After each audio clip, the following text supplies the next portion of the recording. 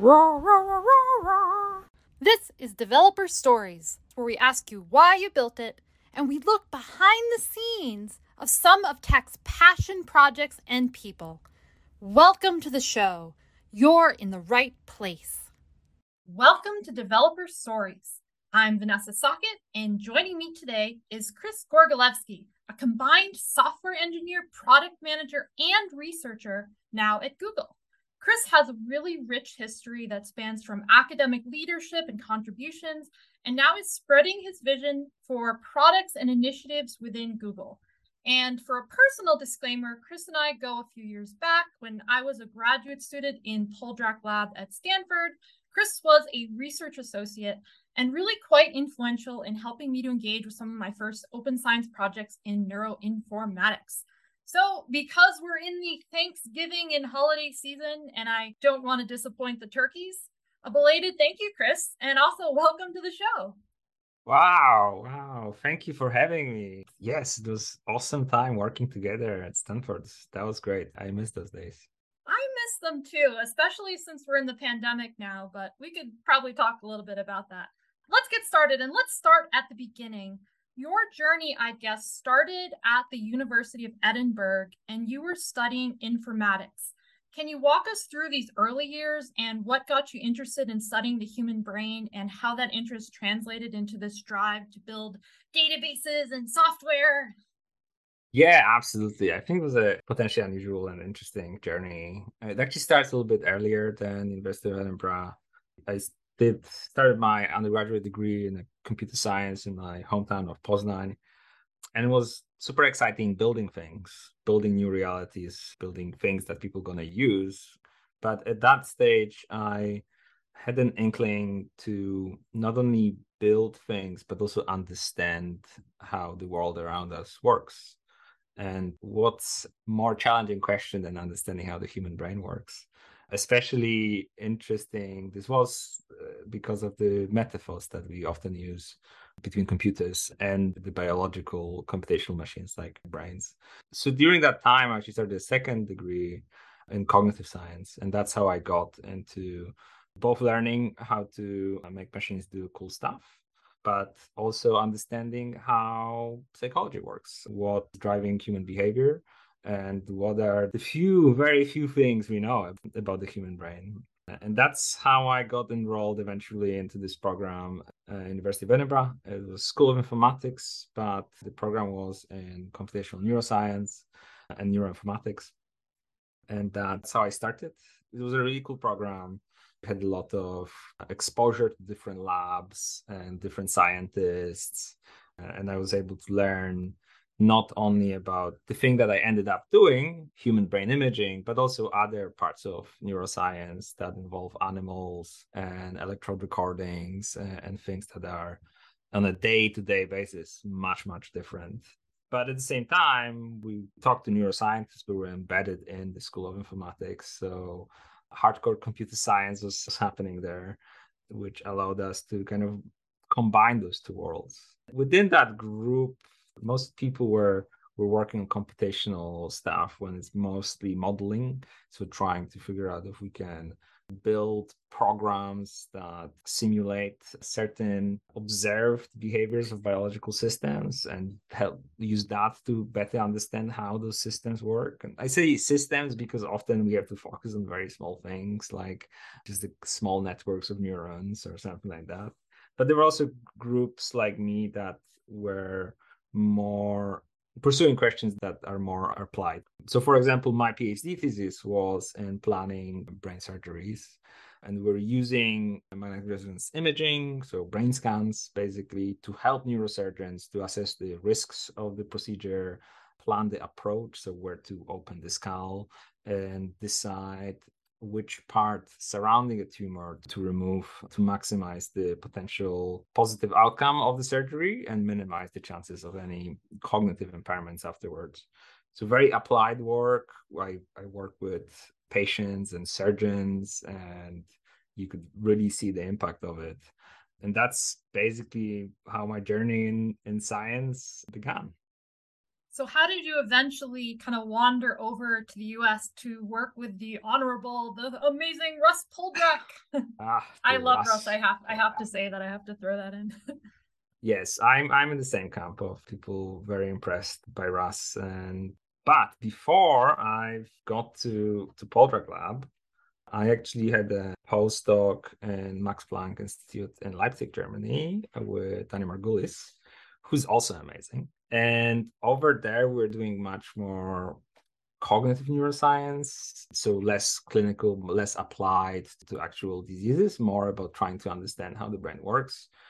And some of the work I was doing there focused on mind wandering. But at that stage, it was clear to me that the biggest impact I can make on this field is by building tools and figuring problems that scientists could solve much better with tools, and finding that kind of market fit of tooling for a scientist to basically make them more productive, more accurate, and basically better at doing science. And that started small with building workflow engines for data processing for MRI data. And so NiPipe started, where I had some large contributions in the beginning. But in Leipzig, I started focusing more on data sharing. And specifically, it was one of the biggest things that I started while working over there was this data repository called NeuroVault, which I hacked together in Django. And the premise behind this database was that scientists in human brain imaging have been mostly using the medium of a paper, which is basically a PDF, to convey their findings. But underneath most of these cognitive neuroscience papers, they were rich data sets that the scientists didn't have any means to share between each other. And that repository was that. It was basically an Instagram for brain maps without the cool factor. Nonetheless, it was pretty successful and allowed not only researchers to gain more insights into each other's work, but also allowed some further down the road, larger projects were doing meta-analysis and building predictive models based on the aggregate of that data. But to answer your question, how I got to Poldrak Lab, at the end of that postdoc, I really worked with Russ or knew him. But that's when I also learned that he was moving to Stanford, and I found this very appealing. So I just hit him up and asked whether he would like to hire me. And he said yes. And that's how I ended up in California.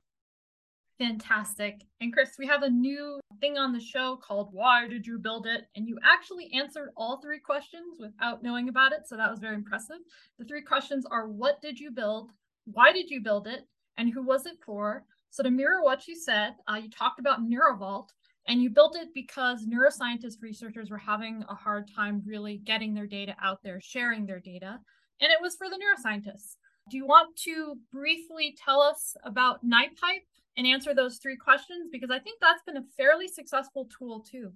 Yeah, absolutely. So NiPipe was tackling the issue of heterogeneity in terms of ways to interface with different tools for analysis of MRI research. So what we basically did, we created an abstraction layer that allowed a scientist to mix and match different tools in a single pipeline to create flexibly whatever analysis they wanted without having to fully understand the craziness of some of these interfaces. And that allowed researchers to not only create flexible pipelines, but often do things that they couldn't do otherwise. And on top of that, when we had those unified interfaces, we had a pipeline engine that there are plenty of those right now. That ours did the same thing: optimization, topological sorting, and things like that, and scheduling jobs on large clusters and different kind of plugins for execution. So there was a component of performance there as well. So basically, it was for researchers to enable them to build more flexible analysis pipelines. And it was pretty successful because the interesting thing about the persona of kind of academic researcher is that very rarely they do one thing twice.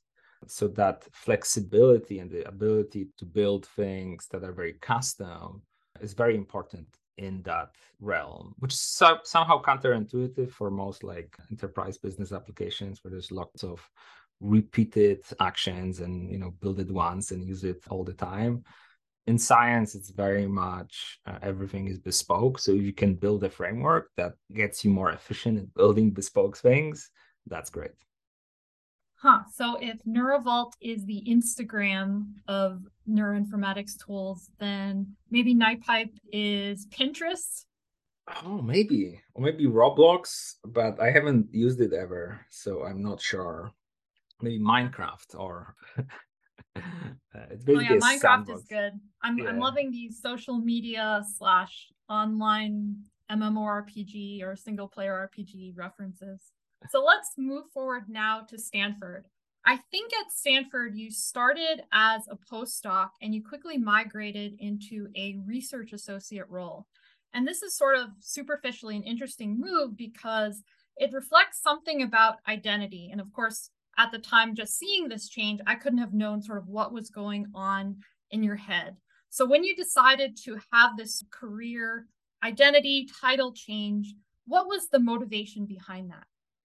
This is a very good question. And I think that I'm happy to talk about identity because I feel like I have a lot of feelings about it, basically.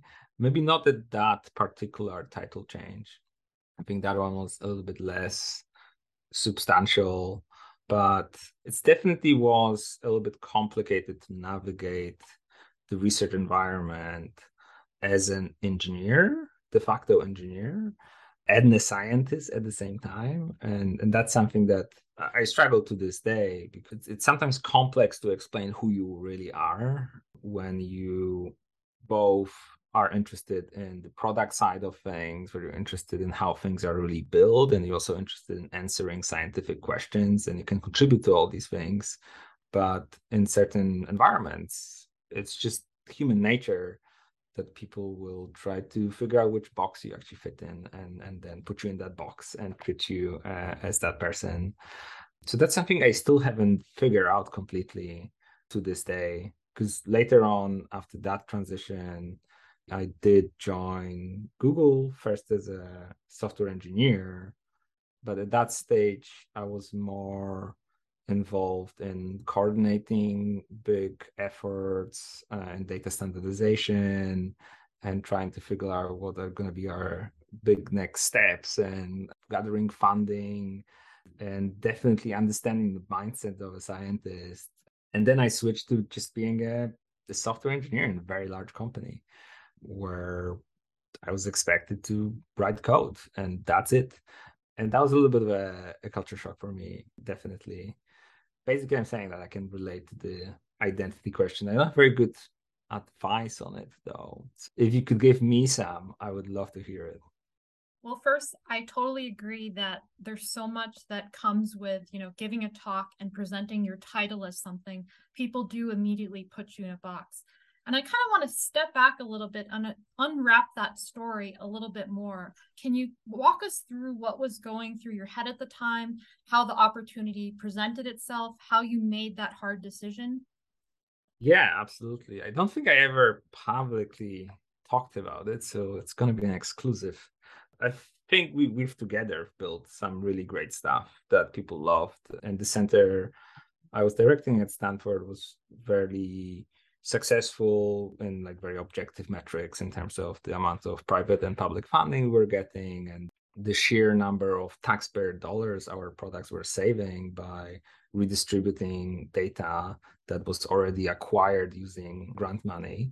So things were going very, very well within these metrics. And I thought I would be able to continue my career and like keep growing in this kind of traditional scientific way, as in get a professorship somewhere and start my own lab and keep doing these things.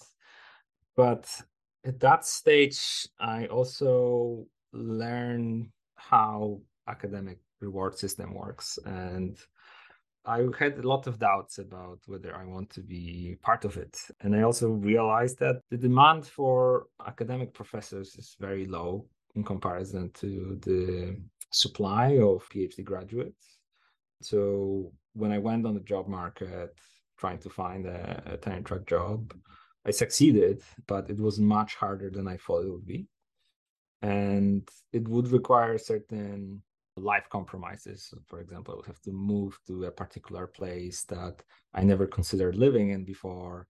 And these hard choices and basically internalizing what's the cost of continuing doing this kind of work and science made me doubt things. It's kind of opened this door in my head to kind of not sugarcoat things as much as I might have in the past, and becoming more critical about how the peer review process looks like, how the publishing process looks like, and how much in science basically your success depends on storytelling rather than actual scrutiny, and how the majority of work is being done by PhD students who might not be aware of the very, very slim prospects of them actually succeeding on this career path because of the just sheer tiny number of professorship opportunities out there. And when I started thinking about like, am I gonna be a PI now, and a principal investigator, a professor having their own lab, and my success will depend on me kind of not necessarily be super clear about the fact that when I hire PhD students, they actually are very unlikely to become professors themselves because there are just so few jobs out there, and I'll have to like hide that fact from them. I was uncomfortable with that. And at the same time, I saw a lot of flaws in this particular field I was in, human neuroimaging, where I've seen it. It's basically now been 40 years since this technique, functional magnetic resonance imaging, has been developed. And it has, despite millions, probably billions of dollars poured into it right now, not that much to show for in terms of the impact on our understandings of how the human brain works, or even more applications towards diagnosing diseases or providing any therapy for mental disorders. And that was a little bit disappointing. And I was asking myself, do I want to actually spend the rest of my life working on this technique when I kind of not necessarily see that it's having the impact I would like my life to have, while dealing with all of the unnecessary unpleasantness and inefficiencies of the academic environment. And I'm putting this very mildly here. So all of these doubts combined made me start looking outside, and I lived in Bay Area back then. So actually, thanks to you, you gave me a ticket to a conference. I believe it was Google Next or something like that.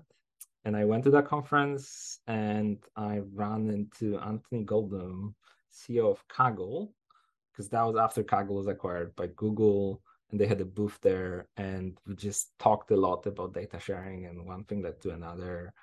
And he offered me a kind of temporary consulting job at Kaggle when I was working on dataset strategy for them. And that's how I got introduced to Google and kind of got a view of how I can be productive and contribute at a different environment than academia. I love that story. And I have just felt pure joy seeing you decide to change your career and really, at least from my perception, grow and enjoy what you're doing. And I kind of think you're underselling your academic experience quite a bit. You have this amazing ability that's quite rare to bring people together around ideas. You're good at both the people side and the technical side, which is a very hard thing. Just examples that we've talked about: Neuravault, we haven't mentioned, but there's BIDS, the brain imaging data structure, there's NIPIPE, and just the whole sort of neuroinformatics community. I think you made the reproducibility award at that annual conference. What was that called? Yeah, OHBM. Yes, we started this Yes. reproducibility award at OHBM. That one is very close to my heart because it was trying to change the academic culture by rewarding attempts for replicating scientific research. So it's really like the pursuit of truth, not pursuit of splashy findings and clickbait. It's pursuit of verifying whether this thing is actually true. And we convinced the leadership of that conference that it's something that we want to like call out and give people shiny plaques and money for doing that at this big, like, I don't know, 2,000 people conference. So I was very proud of that. Yes, exactly. So you're sort of drawn to both sides of these things, the people side and the technical side, changing the politics and the culture, but also building really quality software. Can you talk about now your experience at Google? You said it was sort of eye-opening and challenging going in and, just being expected to write code all the time. And it sounds like you had this desire to really kind of go back to the people side. Aside from that, what was behind your choice to switch over to product manager? And can you tell us what that role is like from the perspective of an engineer? It's actually been, in general, my journey at Google has been very, very educational on many different fronts. Understanding how this company works, both from technical side. When I first joined, I was working on a product called Dataset Search. It's search vertical for datasets.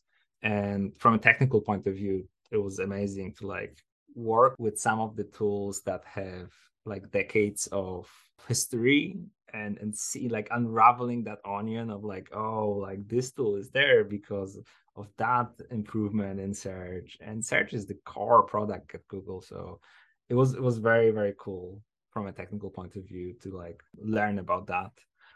But Google is also like a very big company. It was a bit of a shock going from our, even that international community that was working on standards. It was maybe like 20, 40 people. But here we're talking about an organization that is now 170,000, and there's a lot of public scrutiny, there's a lot of legal scrutiny. So there's tons of process in this company because otherwise it wouldn't be possible for it to truly exist or be efficient. So a lot of things has to be structured, has to be planned, and it's a little bit hard to do things bottom up the way we were able to back in academia.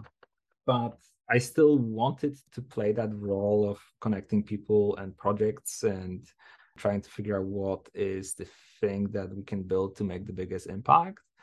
And that's where I learned about the role of a product manager, where this is essentially the job description, understanding the users, understanding their needs, and trying to figure out how to solve those needs and how to remove those pain points, how to build something that will really make people more efficient and happy and basically delight them.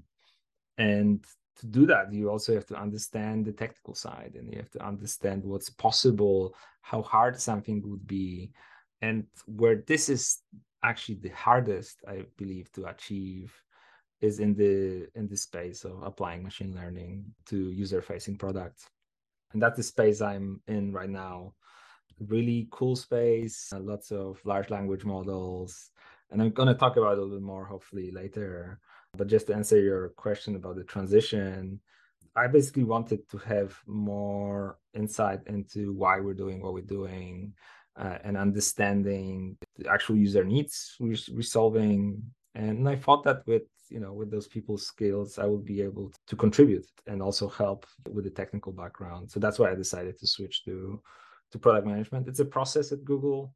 One of the best things about Google is that the company does allow you to move around quite a bit and switch teams, but also potentially switch roles. It's not perfectly seamless. Like there's still checks and balances.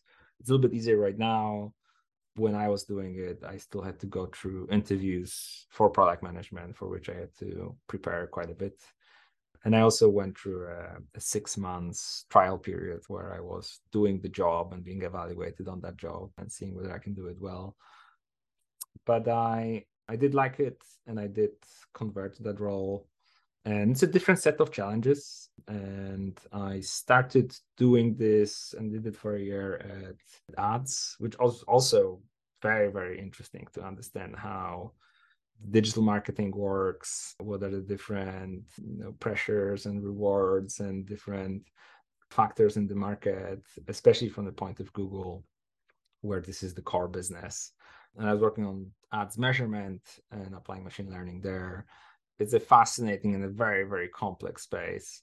So it was very interesting to learn about it. But eventually I saw an ad for a team doing machine learning applications for internal developer tools.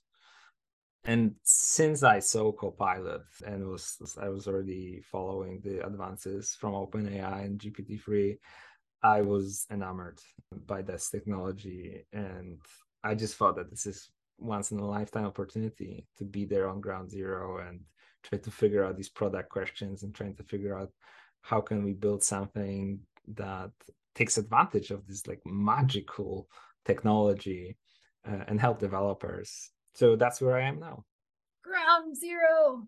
Likely you can't share all your top secret stuff that you're working on, but maybe can you tell us at a high level the things that you're really excited about?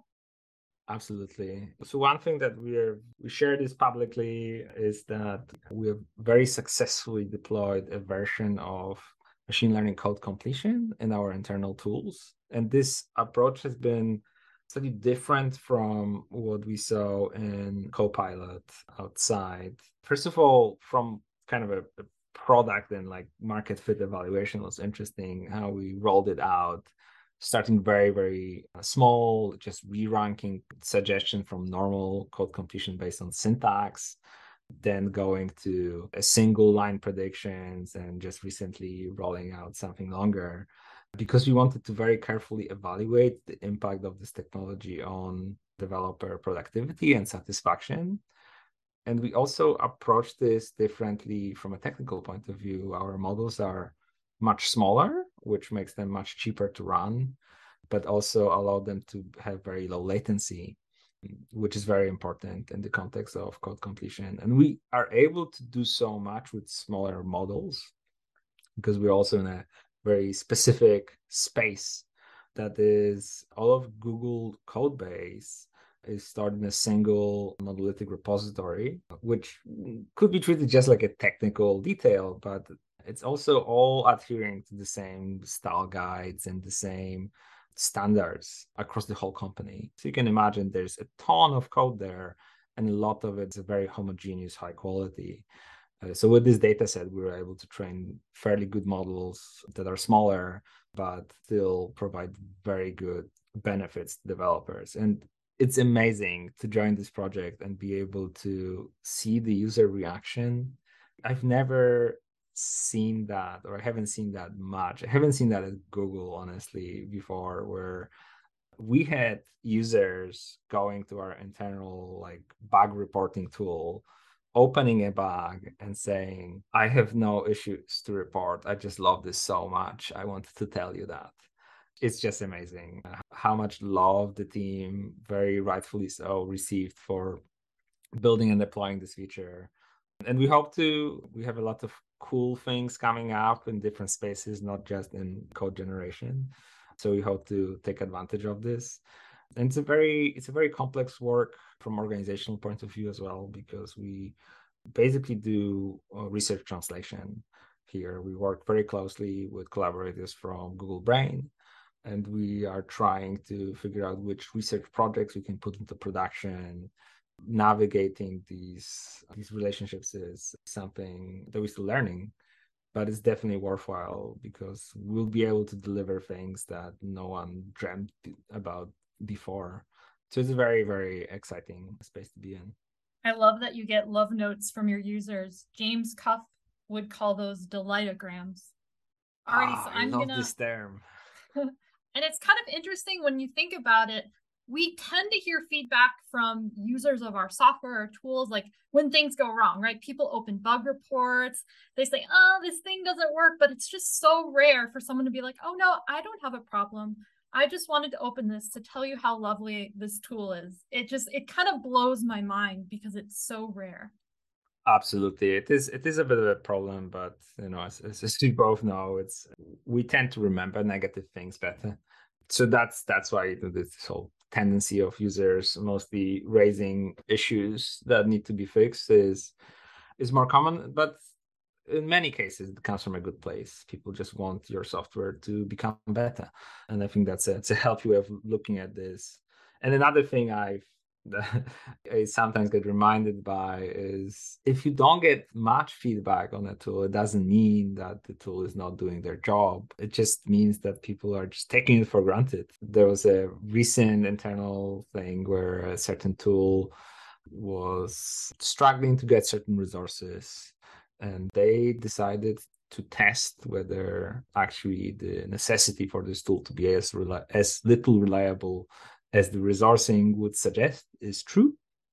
So they turned it off they wanted to turn it off for a whole day initially, but there was so much uproar about this tool actually being offline that was quickly brought up. And the necessity for this tool being reliably available has been proven empirically very, very well.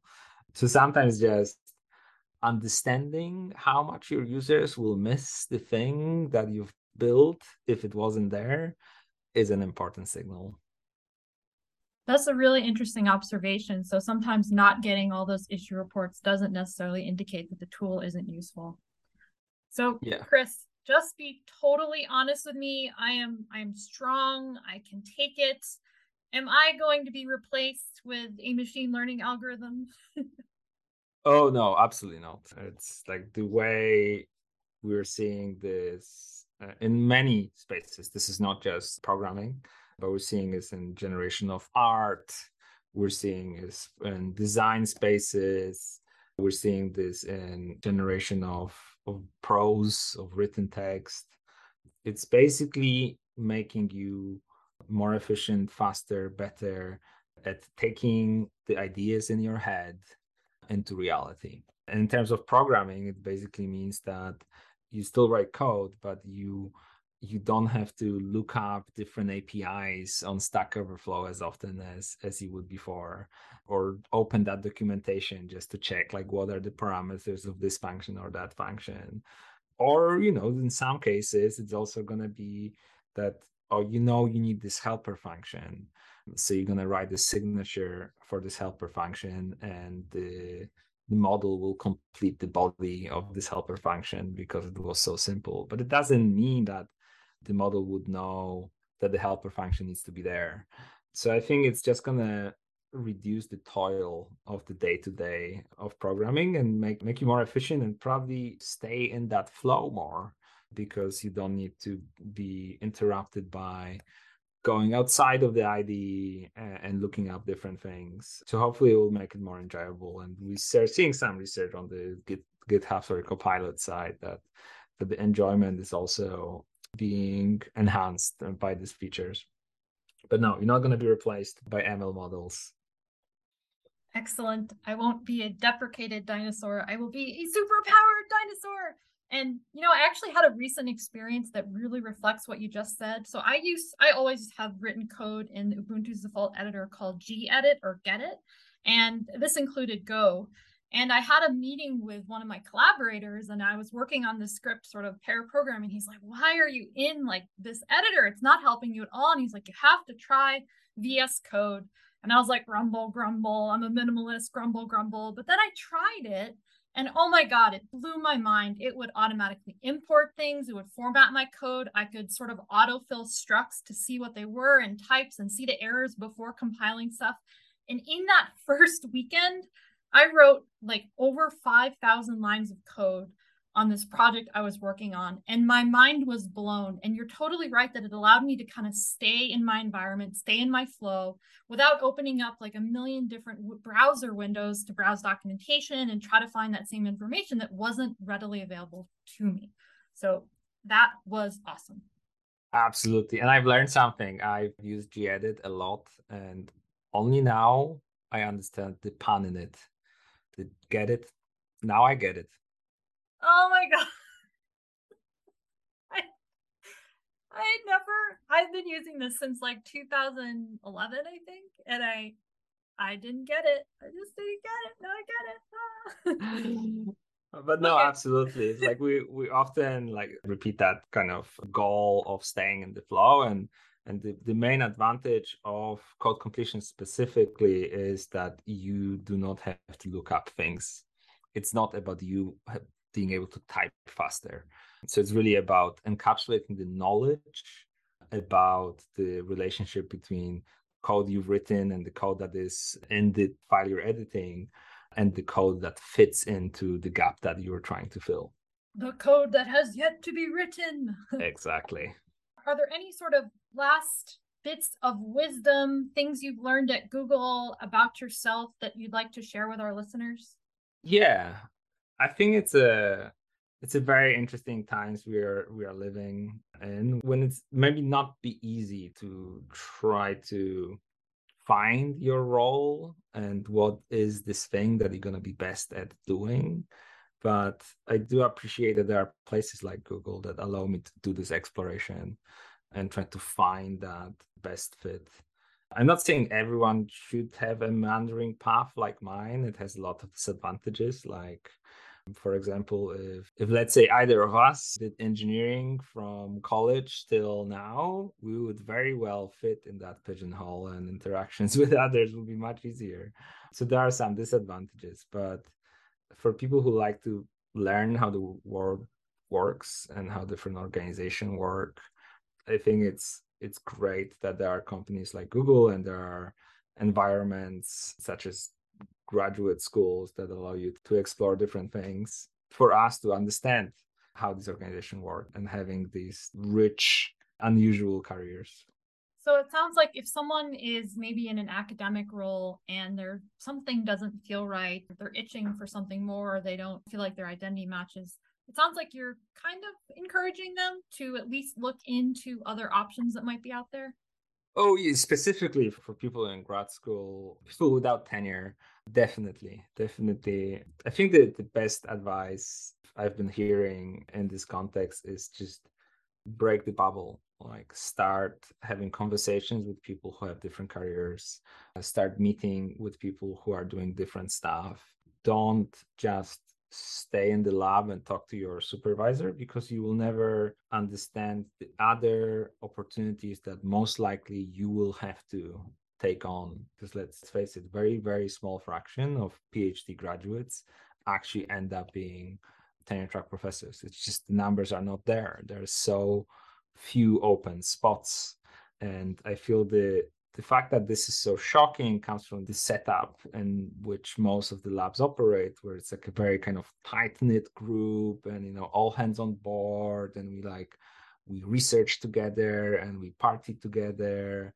And it's very easy to forget that there's this whole world outside. And when reality comes to the picture and you're facing with like not getting that tenure track job, now suddenly you have to discover this outside world and break out of this bubble. So the sooner you do it, the easier the transition is going to be.